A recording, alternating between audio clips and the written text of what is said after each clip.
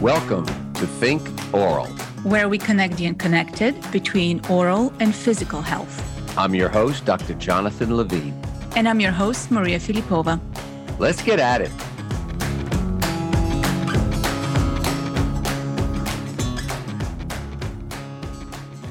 Welcome, everyone, to this next episode of the Think Oral Health podcast. This is a lovely day today and a great morning because we're starting the day with Dr. Jonathan Levine, who you know very, very well, and a new conversation partner for us, discovering the ways we could innovate and shape oral systemic health. And so I'm very pleased to be able to introduce our guest. And without further ado, I will pass it on to Dr. Jonathan Levine to tell us about our guest today.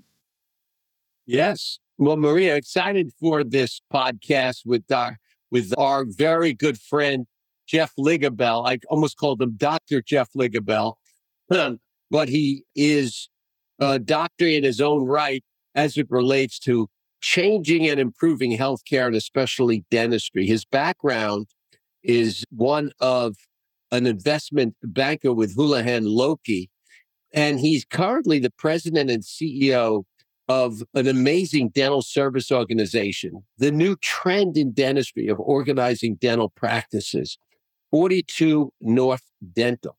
It's a growing DSO.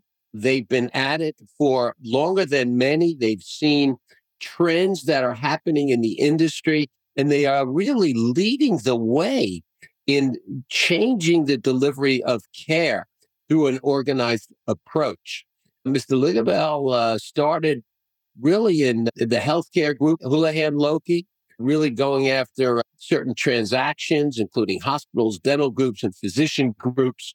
And he is perfectly positioned to help us today, Maria. Give us some insights in the new trends in dentistry with the dental service organizations. What are the advantages of them? And what are some of the challenges that he might be seeing in the road ahead as we look to improve the quality of our delivery of care in dentistry? And we understand that oral health is and can lead to overall health. And connecting those dots between dentistry as medicine is what this podcast really is all about. So let me lead it off by asking Geoff. First of all, Geoff, welcome to our podcast with Maria and myself. Yeah, thanks for having me. I chuckle hearing you call me Dr. Ligibel. Makes me laugh. There's only one Dr. Ligibel. My older sister is a doctor. There you go. If she happens to listen to this, I'll get a lot of ribbing about, you're not a doctor, and I certainly don't pretend to be. I am very passionate about healthcare and improving people's lives, but I will never claim to be a doctor, and you will never sit in my chair. And I promise you. True to our expectations, we're already stirring trouble, Dr. Levine. They don't call me a... family, there is... Right. They don't call me a troublemaker for nothing. That's for sure. So, Geoff, let's start it off. The dental industry today, dental service organizations used to be called dental practice management companies. You're leading one of the top DSOs in the country. You've been in the industry of the DSOs over a decade. You've seen the changes, the consolidation.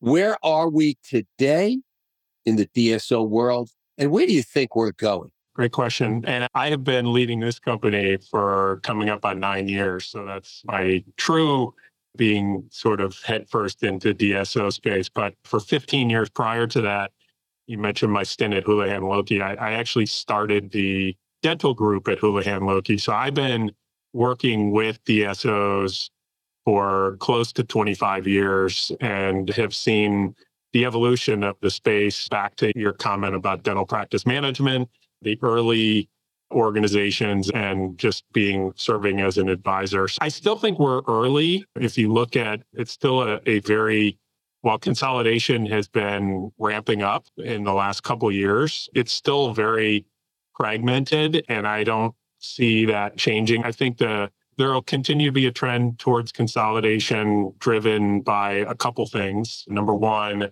I think there's a lot of interest in investing in dentistry because people view it as a very good place to invest. It's a very stable industry. There's a lot of growth opportunities in dentistry just because a lot of patients don't receive care and need care. And so that's, if you think about an investment, whether you're an individual dentist or a group of investors, it's good to know that you have runway to grow in the future. The second thing, I think the industry has just gotten more complex. COVID alone changed a lot. If you think about the OSHA requirements changing rapidly and CDC guidelines, it's very difficult to stay on top of just how rapidly things change.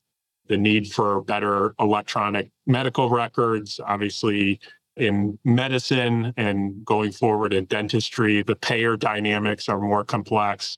Staffing, there's a shortage of dental workforce across really all categories. And so it's just harder to find good people. So you really have to invest in training and development programs. There's just a lot of reasons why being part of a group can be a benefit.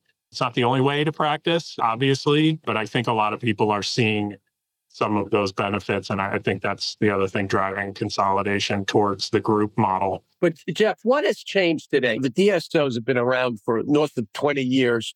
Why today is the money coming in? Why is private equity so excited? Why are the Blackstones of the world in? Why are these large private equity firms all over dentistry? Valuations are going up. There clearly is a trend where it's pretty steep as far as the growth and the impact of DSOs in the overall industry. What has changed more recently? Is it post-COVID? Is it they're realizing how stable it is? What's your insights there since you've been living on both sides of that coin? I really think there are some groups, I'd like to believe 42 North Dental is one of them, but there are some groups who I think have really demonstrated a model that is a really good model that is really promotes growth in dentists and their teams and is really a good place to practice dentistry, is really demonstrated an ability to drive a higher standard of clinical care and also a better and more consistent patient experience. And I think with some of those winning models, you mentioned some private equity behemoths that are very well known. They don't invest in flash in the pan type companies. They invest in companies that have really proven that their model works and that they're able to drive growth. But the only way to drive growth is by really establishing a patient base and providing great care to that patient base. So it's really the only way to do it. And so I think there are a number of companies that have really demonstrated a successful model, and that has attracted money coming in. Now, I will say there's a lot of money coming into dentistry, and there's a lot of companies popping up every day. And one of the things that I'm always talking about, I'll be at a conference next week talking about, is it's just making sure that people know it isn't just trying to gobble up, grab practices and grow revenue because you have more practices, which means more revenue.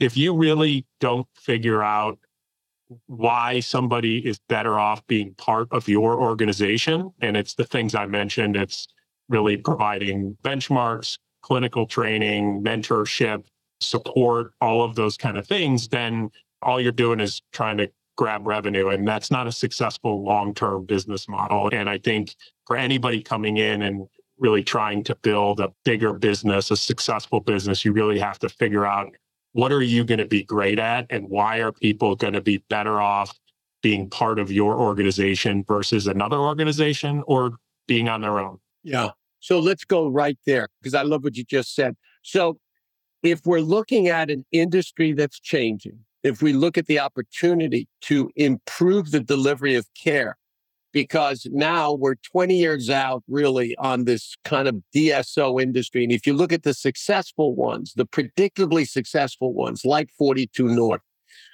the focus, and let's just go with 42 North, the focus on the quality control, on the ability to raise up and to enhance the lives of your clinicians, of your team. Can you go there?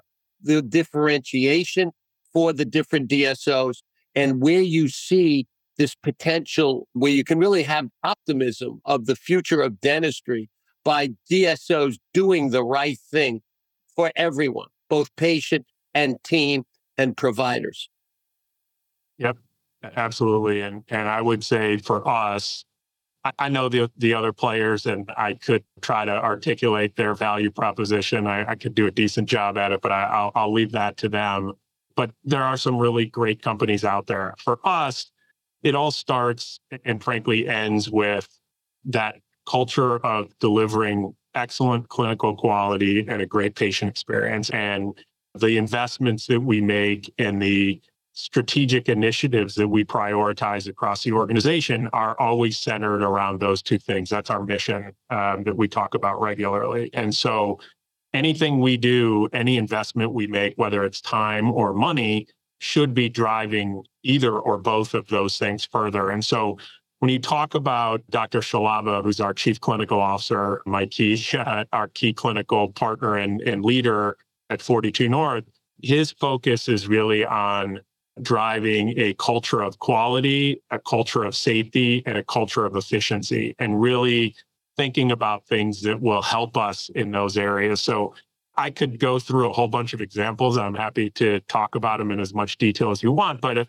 a very simple one is, let's talk about safety and let's talk about quality together. And we believe that compliance is critical. And so we are investing in compliance and really automating compliance and making sure that we're able to really efficiently help the practices ensure that they are compliant with all sorts of regulation. I talked about OSHA earlier. You talked about the different waterline testing and all the things that go into making sure that your practice is compliant.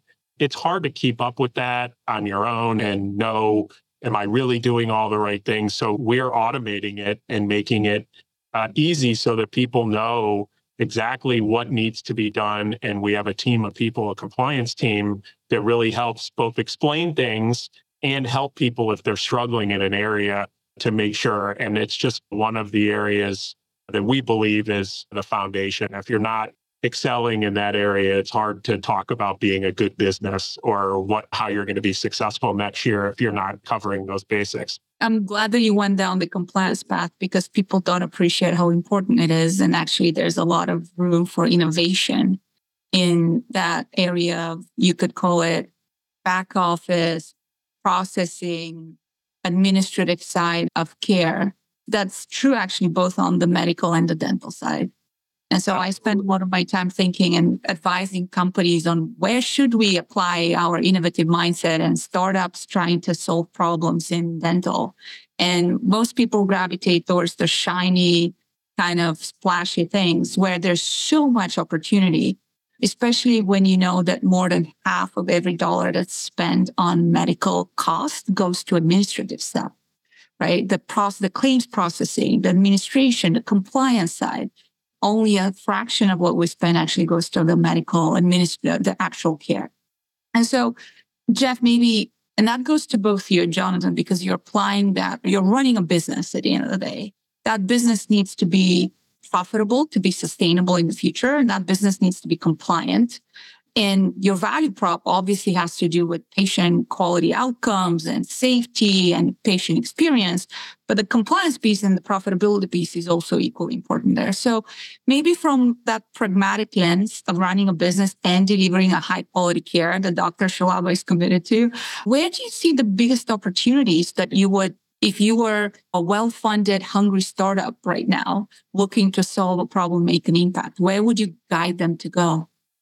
Yeah, that's a great question. And we did recently make an investment into a software technology that really automates. I probably shouldn't name them, but I'm happy to talk offline about our experience there. I'll call those the table stakes. And if you go around to the providers that are part of 42 North Dental, whether it's a general dentist, a specialist, or a hygienist, or any of the team that works in the practices, if you say to them, what are you most excited about that has happened recently or that's coming, I would venture to guess that very few of them would say, oh, we invested in this great automated compliance tracking software to make sure that, to really streamline our compliance protocols and make sure that we are in front of things.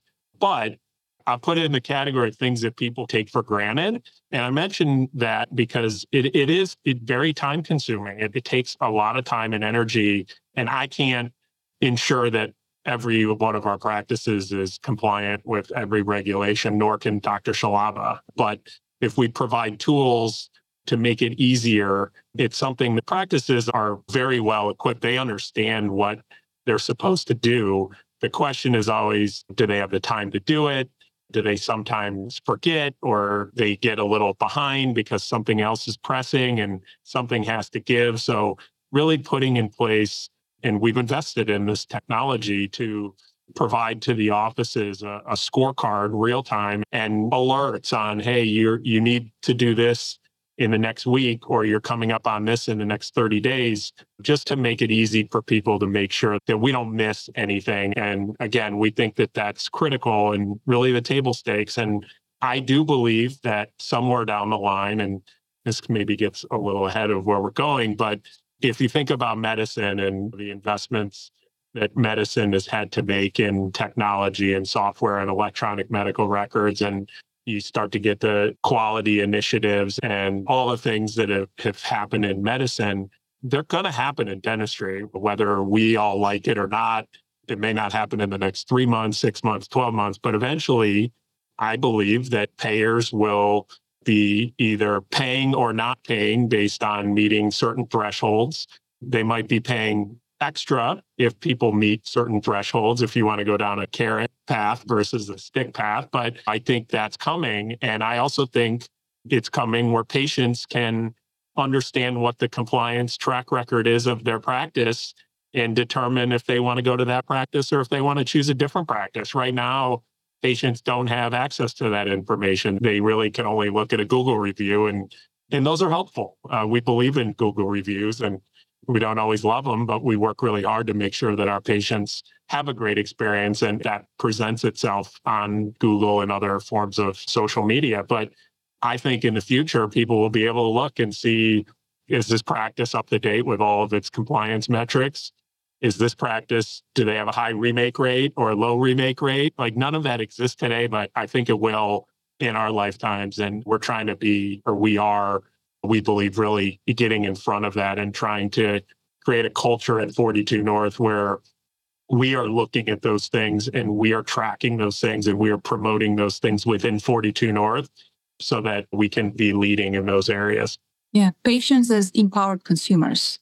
That would be truly the step function change that we would need to see some of the changes in behaviors and maybe even incentive structures.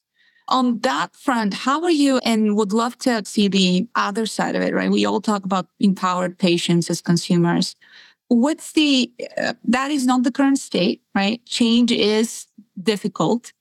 And so do you, maybe just for those listeners who are outsiders of the dental industry or even the medical space, is that always a good thing, right? Let's just give the argument for somebody, because there's a lot of folks who don't believe that patients have enough education, or maybe there's folks who are not so comfortable having rankings, and there's all kinds of limitations to how do you measure the rankings and what specifically, how do you evaluate Dr. Levine versus another doctor? Just give us and maybe Jonathan, I'll ask you to be the contrarian here. Is there a downside of being transparent in terms of evaluating doctors? Oral health physicians, maybe I should call them. Is that always a good thing? And what are some of the pitfalls that we might end up in that kind of scenario? That's or you're saying, you know what, it's always a good thing. Yeah. And any of these things can be fraught with good things, bad things that are cumbersome, make it even more difficult to run a successful practice. And even right now, there's a fairly high profile hospitals are pushing back on rankings, and are they good? And are we going to take ourselves out of the rankings because we don't believe that they're good rankings? That's always a fear and a reality at some level. I think that if the metrics are objective, I think that on the whole, they are positive. Now, and I'll talk about AI as a perfect example, because we are working with AI, and we've also talked to payers about how they're working with AI. And so we're comparing notes there and seeing how that possibly could result in better care ultimately for patients. And so I believe that with the technology that's available today and coming into dentistry, I do think that there are objective measures that people could be held accountable to, and it would provide more transparency for patients about the practice and why they choose a practice or don't. Now, obviously, a lot of people may not love that concept because you're going to have winners and losers, right? Anytime you have rankings, there's people at the top of the rankings, there's people at the bottom of the rankings. So if you're a provider that really has conviction that you would show up on the top of the rankings, you probably love the concept of having these tools available for the public. If you're towards the bottom, you'd rather not, right? But as a consumer, as a patient, I would love to know some things about being able to benchmark different providers. And you have that in other areas of medicine. And I guess my ultimate point is I believe that whether we all like that or don't like that, I think there will be a day when that information is more accessible for patients. And so we are taking the position, we're not shying away from it. We're going to lead in that area. And we're doing that now within our own practices. We don't put it on the internet, and patients can't look at remake rates among different practices that are supported by 42 North. But Dr. Shalaba and our clinical management team know what they are, and they can leverage that to say, hey, there's something going on here. We need to go in and figure out how we can help this particular practice or this particular provider, because they have that ability to benchmark. And so maybe there's some continuing education needed or something that can be provided to boost them. And I guess ultimately, we're believers that if you measure something, it's a great starting point to say, we're going to improve that. And improving important metrics is good for patients. And that's really what it's all about. Goes back to John Doerr's measure what matters, right? That's being the model. Yes, exactly. Yeah. Go ahead, John. Well, you get what you measure. But just to weigh in on that, I couldn't agree with Geoff more about as we look at technology and as we look at something like AI, of course, I might be a little biased in this, but only because ChatGPT 4 ranked the top 5 dental practices, and I'm not going to tell you who might have been on that short list. But what ChatGPT can do, right, is synthesize everything on the internet. And if on the internet you had all of these things about a healthcare practice, a dental practice, it's very possible that if you actually created AI focused on this, you really could understand what the top practices might be for you as technology really improves. So that will probably help us distinguish the differentiation within the industry. And I love also, Geoff, where you were going with leadership and culture, because as you think about what you're doing at 42 North, you have as a company comment for us a little bit on that focus of enhancing and improving these dental practices, that focus of organic growth and not a company just trying to put revenue together and getting that arbitrage of that, but really having real value added for these dental practices and your experience with that. Yeah.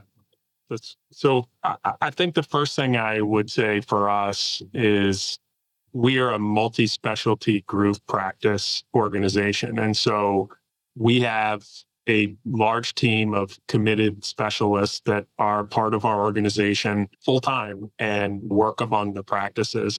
In some cases, we have some standalone specialty practices, but we also have specialists that are working within the four walls of a multi-specialty practice that's also providing general dentistry and hygiene and everything that goes along with that. And that is one way to immediately grow a practice, not immediately, but near term grow a practice and really provide that convenience and access for patients of a practice by leveraging our specialty network and having specialists that can come in and take care of patients right there in the practice. And that kind of side by side, general dentist specialists working side by side, we find to be a really powerful model to have that level of collaboration and care. And that's one thing. We also The practices that we support are all multi-doc practices in addition to having specialties. And so out of multiple doctors, multiple hygienists, and we really believe with putting some marketing, whether it's digital or just being available and accessible for patients, that we're able to develop and build a large patient base by having multiple providers. And those are the things that we look for.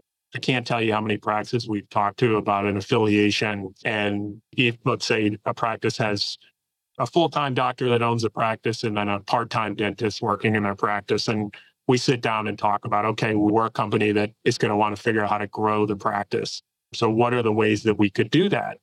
And a lot of times in that conversation, someone will say, well, we'll talk about, hey, let's talk about your part-time dentist. Is there an opportunity to have a full-time doctor working alongside you, have more capacity for patients? And someone will say like, well, maybe, but, and then when you really get into it, you find out that the practice is booked out, hygiene's booked out 6 months, and it's really hard. You can always get in that emergency because a lot of practices are really good at doing that. But if someone has to cancel their appointment today, there's nothing available for 3 months. And we think that's an opportunity with, you need another provider in that practice. And let's not just put them in and let them be bored all day. Let's put them in and figure out.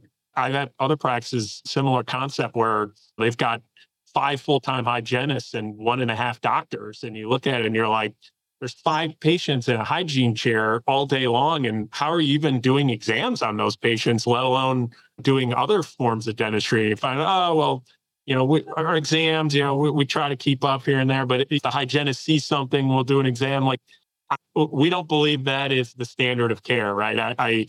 One of my things I said, I've been to the dentist twice a year my entire life, and I don't think I've ever gone to a dental appointment and not had a dentist pop in and take a look in my mouth. Like, I believe that's the standard of care. And so we look at that and say, well, okay, if you have 5 full-time hygienists, 1 doctor can't do all the dentistry and do the exams. And so you have a capacity issue. You need to bring in another provider. And so growing the practice, growing the provider base, having effective patient communication tools, both to potential new patients, making sure you're accessible, but also there's so many, every practice that we support, every practice we look at, there's so many patients that have been in 12 months ago, 24 months ago, 36 months ago, and haven't been back for one reason or another.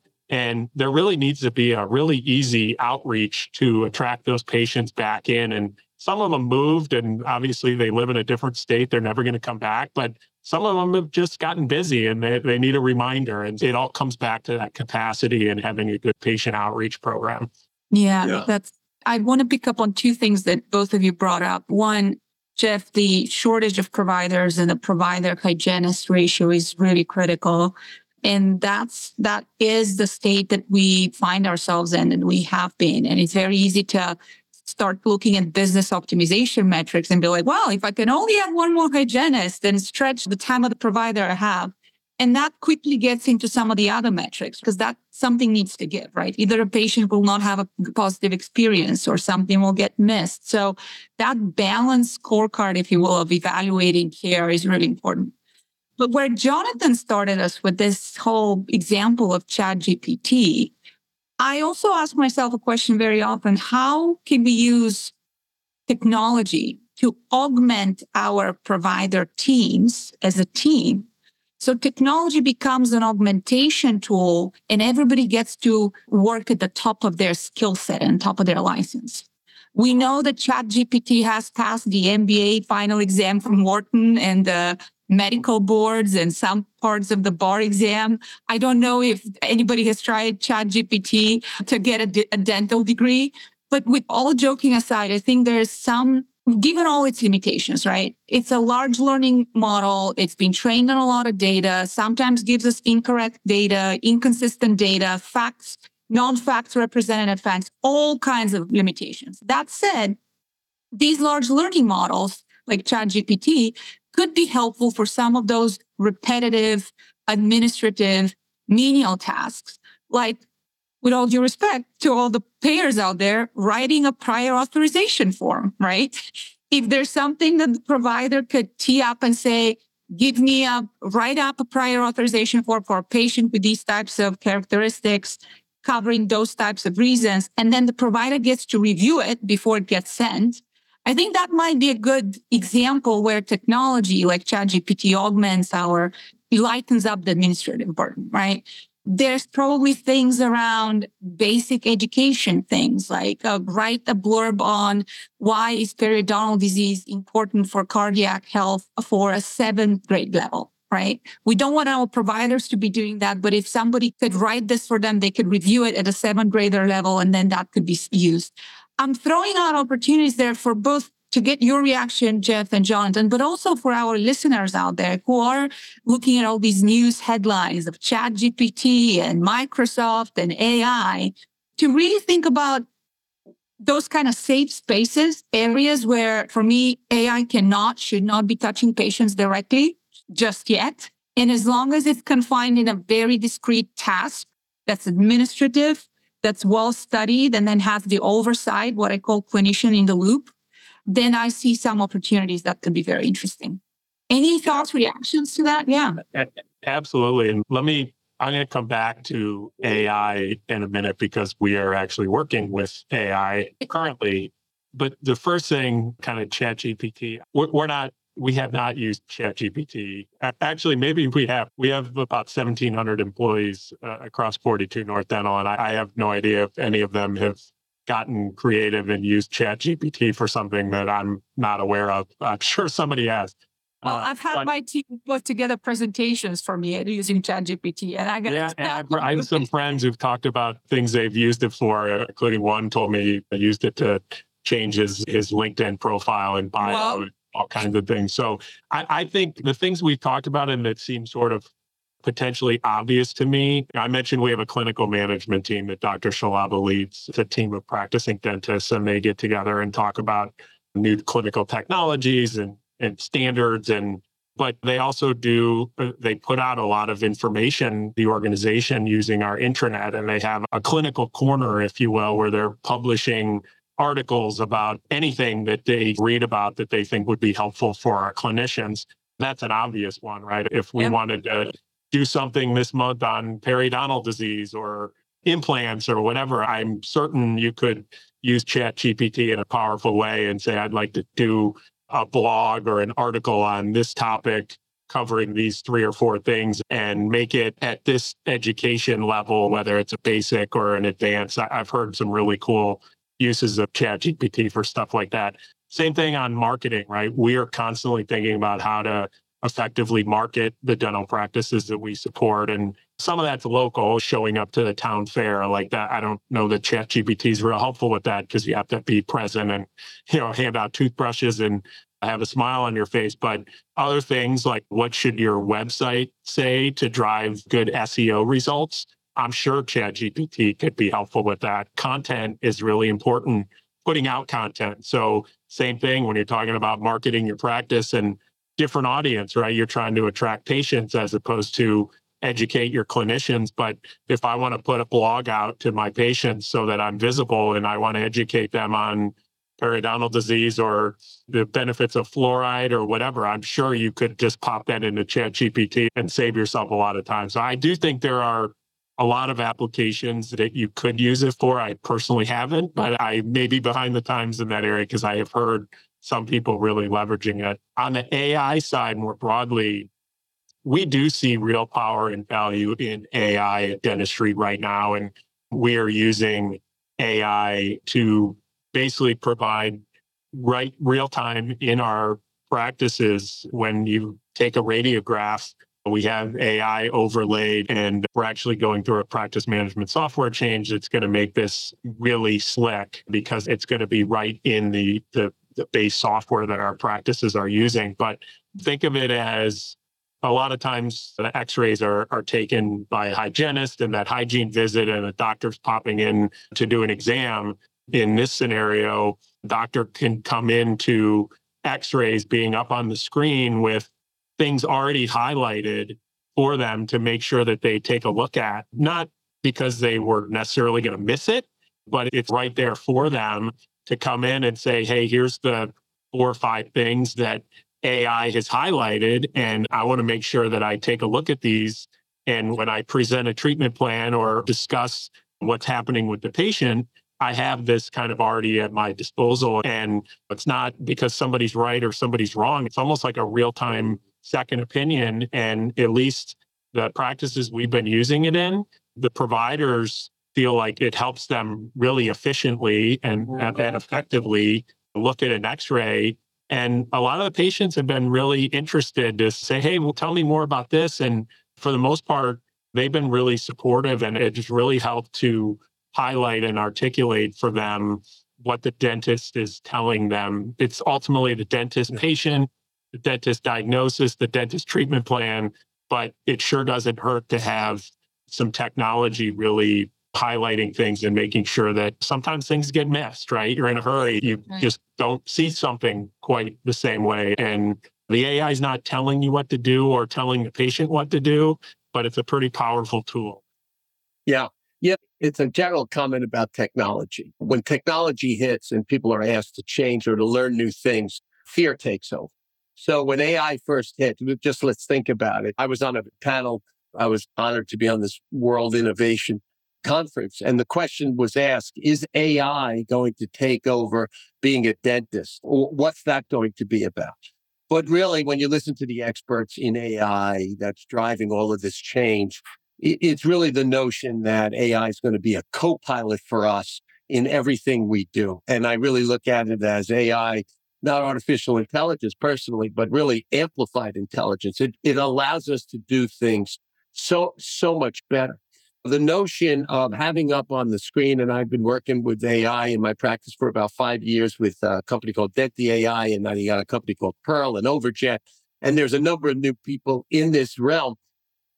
At first, when it came out, Geoff, the conversation was, oh my God, Big Brother's looking over me and they're going to question my diagnosis. But the truth of the matter is that you now have validation. And the truth of the matter is these companies are coming out with patient-facing graphics to make it easy to understand why there is a 70% chance that that small little lesion is important either to hold or to figure out how do we stop it or how do we take care of it and get it out. So AI becomes this way of us doing what we do, and that's all of healthcare and really all industries. How do we do it better? Which then gets to the point, Maria, and weigh in here, and I think it's important for the listeners, is the advantage of an organized approach to dentistry, because it is so complicated. The delivery of care, dentistry, medicine is complicated. And you do need people with individual skill sets and capabilities bringing their superpowers to the table to improve business models, to improve, in this case, delivery of care to our patients and to the people also doing that. And that's why it's so exciting to see the growth of organized dentistry, and I'll call it that, and this phrase of dental service organizations, and I'm sure it'll have a couple of new names in the next 10, 15 years. But the advantage of having a clinical team, having this organized collaboration, having QA, QC, and compliance focus, is just very difficult for the individual practice and clinician to keep up with all of these changes, all these innovations, and all the things that they have to know and do. I want to make sure that I'm highlighting, hopefully our listeners are picking up on all the different threads when it comes to, I think we've been all answering the question, what is a good use case for AI in dental? And from my perspective, and just playing back our conversation so far, number one, you have to start with a space, a use case where there's enough data so that these algorithms could be trained. At the end of the day, irrespective what kind of AI use case you're looking at, you have to be able to train that model.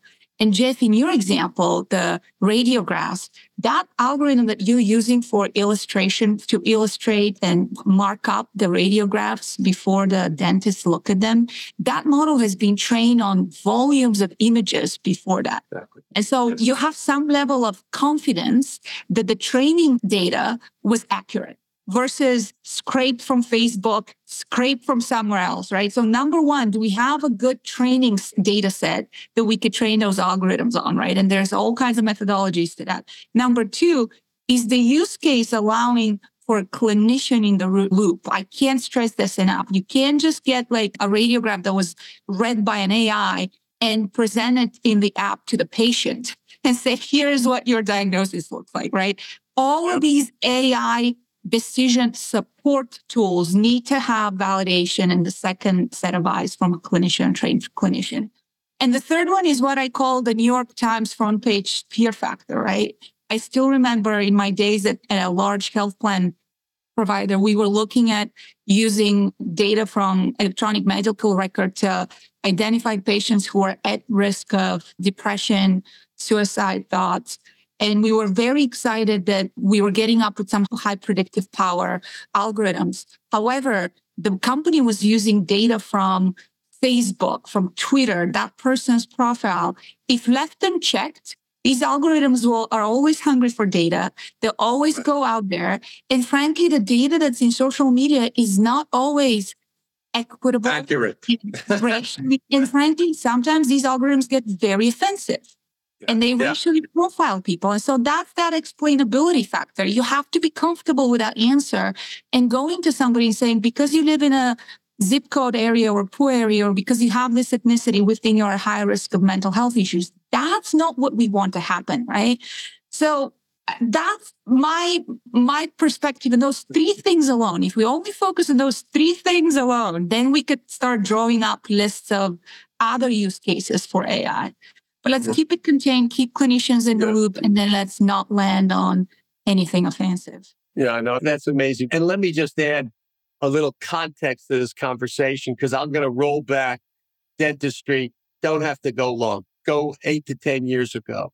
Individual dentists making a diagnosis, drilling a tooth that might not need it to be drilled. No AI, no ability to have some oversight or a co-pilot that validate and communicate extremely well to the patient. That's where we are today. So context is decisive. And if we think about how far we're coming within healthcare with our new technologies, with our machine learning, and with all of these things that are happening, this dentistry, Geoff, you and I could talk about the digital workflow for a very long time, our better diagnosis, the hygiene room, the center of innovation of a dental practice. There's so much that's happening in all of healthcare, and it's a very exciting future. Maria, you headed up innovation, your team at Anthem Health. You understand the medical side. Now, we're fortunate to have someone like you in dentistry. And dentistry is even a slower adopter than medicine. But right now, it's catching up, and we're starting to really get there in the profession because of these new innovative business models, like the DSO. So we've come a long way, is my message. I hate to sound like a commercial, but I really do believe we have.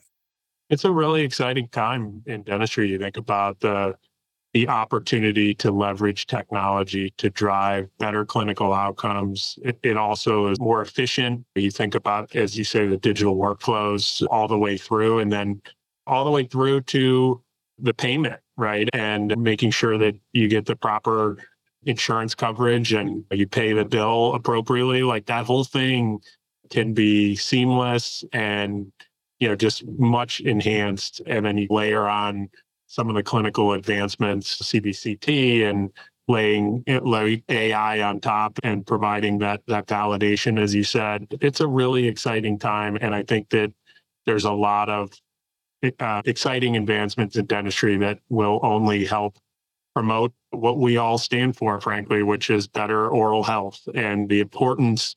That's the other piece we haven't really talked about, but the increasing awareness of the importance of oral health. And it's not just a pretty smile or white teeth. It's really critical to your overall health, and the exposure around that is exciting. And you're hearing more and more about it in the mainstream media, not just from dentists who are talking about how important it is.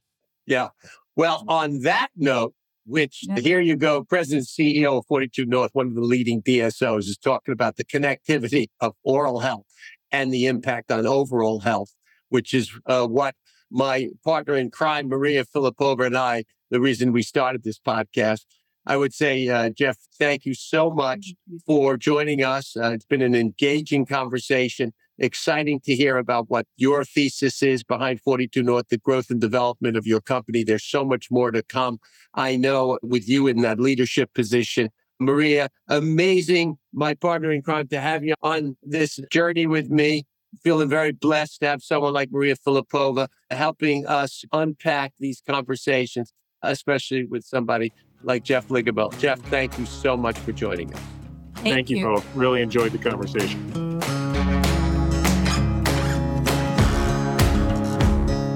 Thanks for listening to the Think Oral podcast. For the show notes and resources from today's podcast, visit us at www.outcomesrocket.health/thinkoral. or start a conversation with us on social media. Until then, keep smiling and connecting care.